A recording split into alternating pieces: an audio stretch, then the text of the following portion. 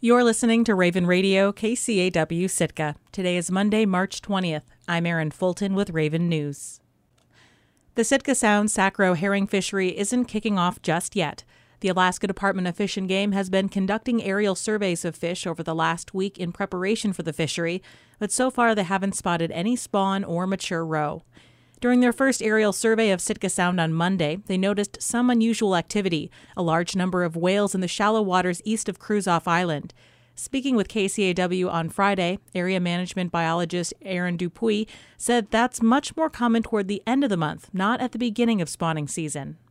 Pretty exciting couple hours until we got out on the water and we were able to get a test set on those fish to see what they look like, to see if they were mature enough or were maturing enough to put the fishery on 2-hour notice. But when the test results came back, it was 0% mature roe. So why those fish were there, that's anybody's guess right now. I suspect we had, that week and a half of beautiful sunny weather. That might have had something to do with it. Or the whales just carved off a big chunk of the biomass and pushed them up into the shallow waters and were working on them. The department conducted aerial surveys on Tuesday and Wednesday and noticed the whales were pretty much staying in the same area. But by the time they got up in the plane on Friday, the whales had dissipated. Yeah, all those fish that were up on the shallows, there were a few big schools in Hayward Strait and off of Inner Point, but by and large, most of those had shifted off into the deep water, so they were down around 60 fathoms. But we did see east of the Siganacas, between Lizianski Point and Dog Point, there's a fairly large biomass of fish in that area, and we did get a test sample off those fish today, and it was 0% mature roe, so we still got some time. We got time. Herring predators were still seen along the Kruzof Island shoreline from Inner Point to Kamanoy Point during aerial surveys on Saturday and Sunday, but humpback whales have begun to be observed between Beely Rock and McNaughty Island and south of Whale Island. A large concentration of sea lions was observed near Inner Point during both surveys. The fishery won't go on 2-hour notice until it looks like the mature herring have separated out from the rest of the population and have an 8 to 9% mature roe content. Dupuis says that with a 30,000-ton guideline harvest level, there will likely be more herring available than the fleet can catch. That means this year's fishery will likely be non-competitive like the last 2 years.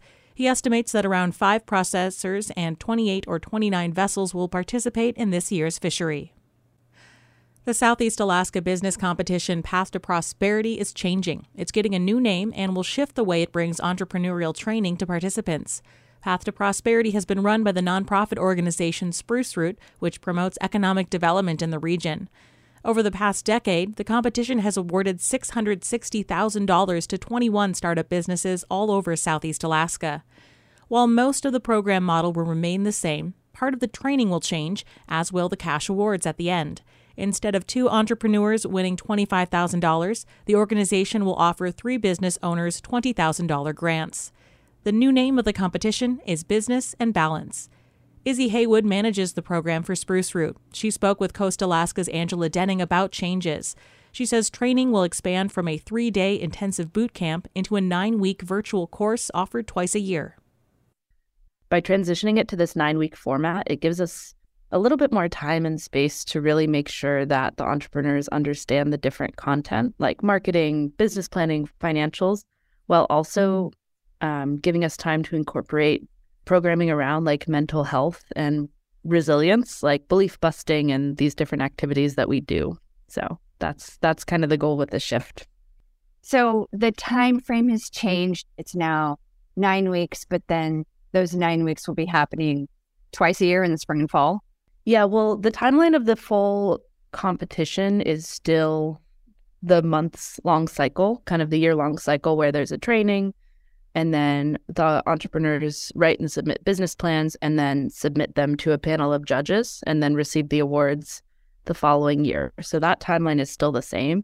It's just the timing for the training has been expanded.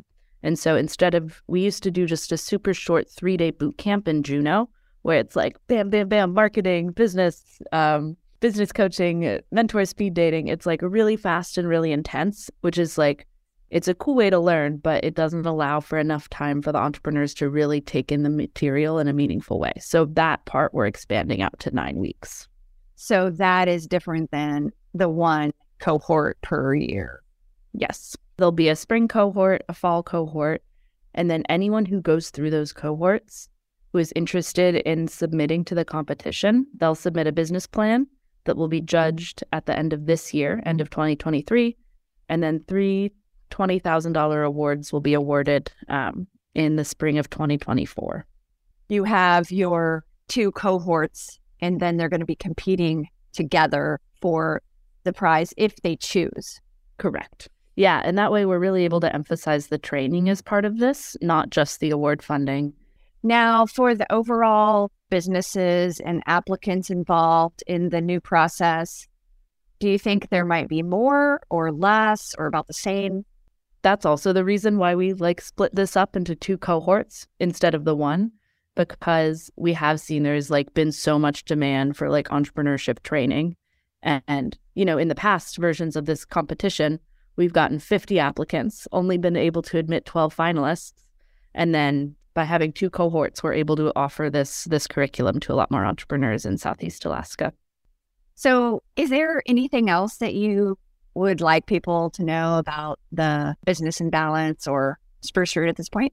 I think one other thing I'll add is, the title's Business in Balance, and it's titled that for a reason. It's because at Spruce Root, we've seen a lot of business owners, they start a business because they have a specific dream that they really want to make come true. And they want the flexibility of running their own business and working for themselves and all of that. But oftentimes they can get so run down, trying to do it all and trying to make that business successful that their life can become unbalanced. And so, we really believe at Spruce Root that, running a business is a lot of hard work. But in order to do it sustainably, you have to do it in a way that makes sense for your life and the life goals that you want to achieve outside of that business.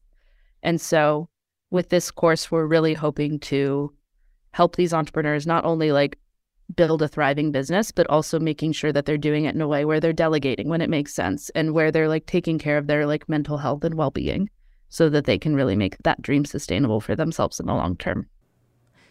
Izzy Haywood manages Spruce Root's Southeast Alaska Business Competition. She spoke with Coast Alaska's Angela Denning. Registration for the spring session closed this past weekend, but registration for the fall session will open in August. Some friendly competition can go a long way to make students love learning. The National Ocean Sciences Bowl proves that. This year, Juneau's 3 high school teams swept the Alaska region's Quiz Bowl-style competition in Seward, and they picked up research skills and plenty of obscure ocean facts along the way. KTOO's Anna Canny has more.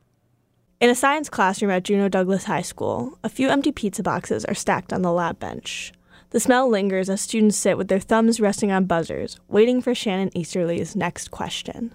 Which of the following animal phyla can be considered the most successful in terms of abundance, diversity, and interrupt to Jack? Arthropoda. Arthropoda is correct. Yeah. We learned that. We know that. Everybody knows that.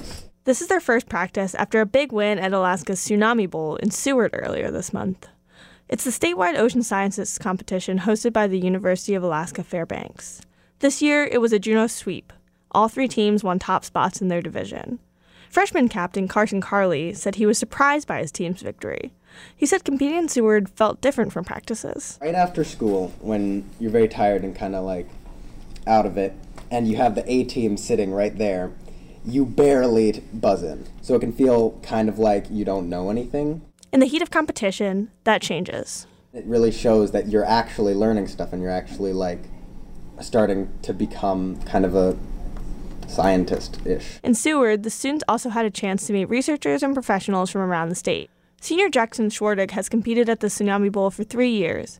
He says it's one of the reasons he's decided to study environmental science at college next fall. It's just kind of opened my eyes to that whole side of things. There's so many different careers that I never even knew about that you can do in oceanography. Research is another key piece. This year's theme was on mariculture development in Alaska, and Juneau's teams presented original research papers and presentations on the topic. Coach Shannon Easterly says the research is her favorite part. The buzzer is fun, but that paper writing and then the opportunity to actually practice public speaking and present your own research, to a crowd of not just your peers, but adults from all over the state is really valuable as they move forward in life. Shelby Surdike is a science teacher and a co-coach. She says that the Science Bowl attracts students who might not have an interest in ocean science initially. Some join because their friends join. Others join for a small bribe of extra credit in science class. Even if they don't feel motivated by the competition, just to enjoy the process of learning and discover that they love science, I think is a huge reward. And Easterly says the Ocean Science Bowl gets students to stick with STEM education. Tuesday's practice was proof. Didn't even tell them there would be pizza, right? They came anyway.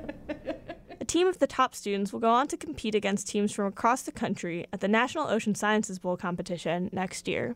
In Juneau, I'm Anna Canny. I'm Erin Fulton, and this has been Raven News.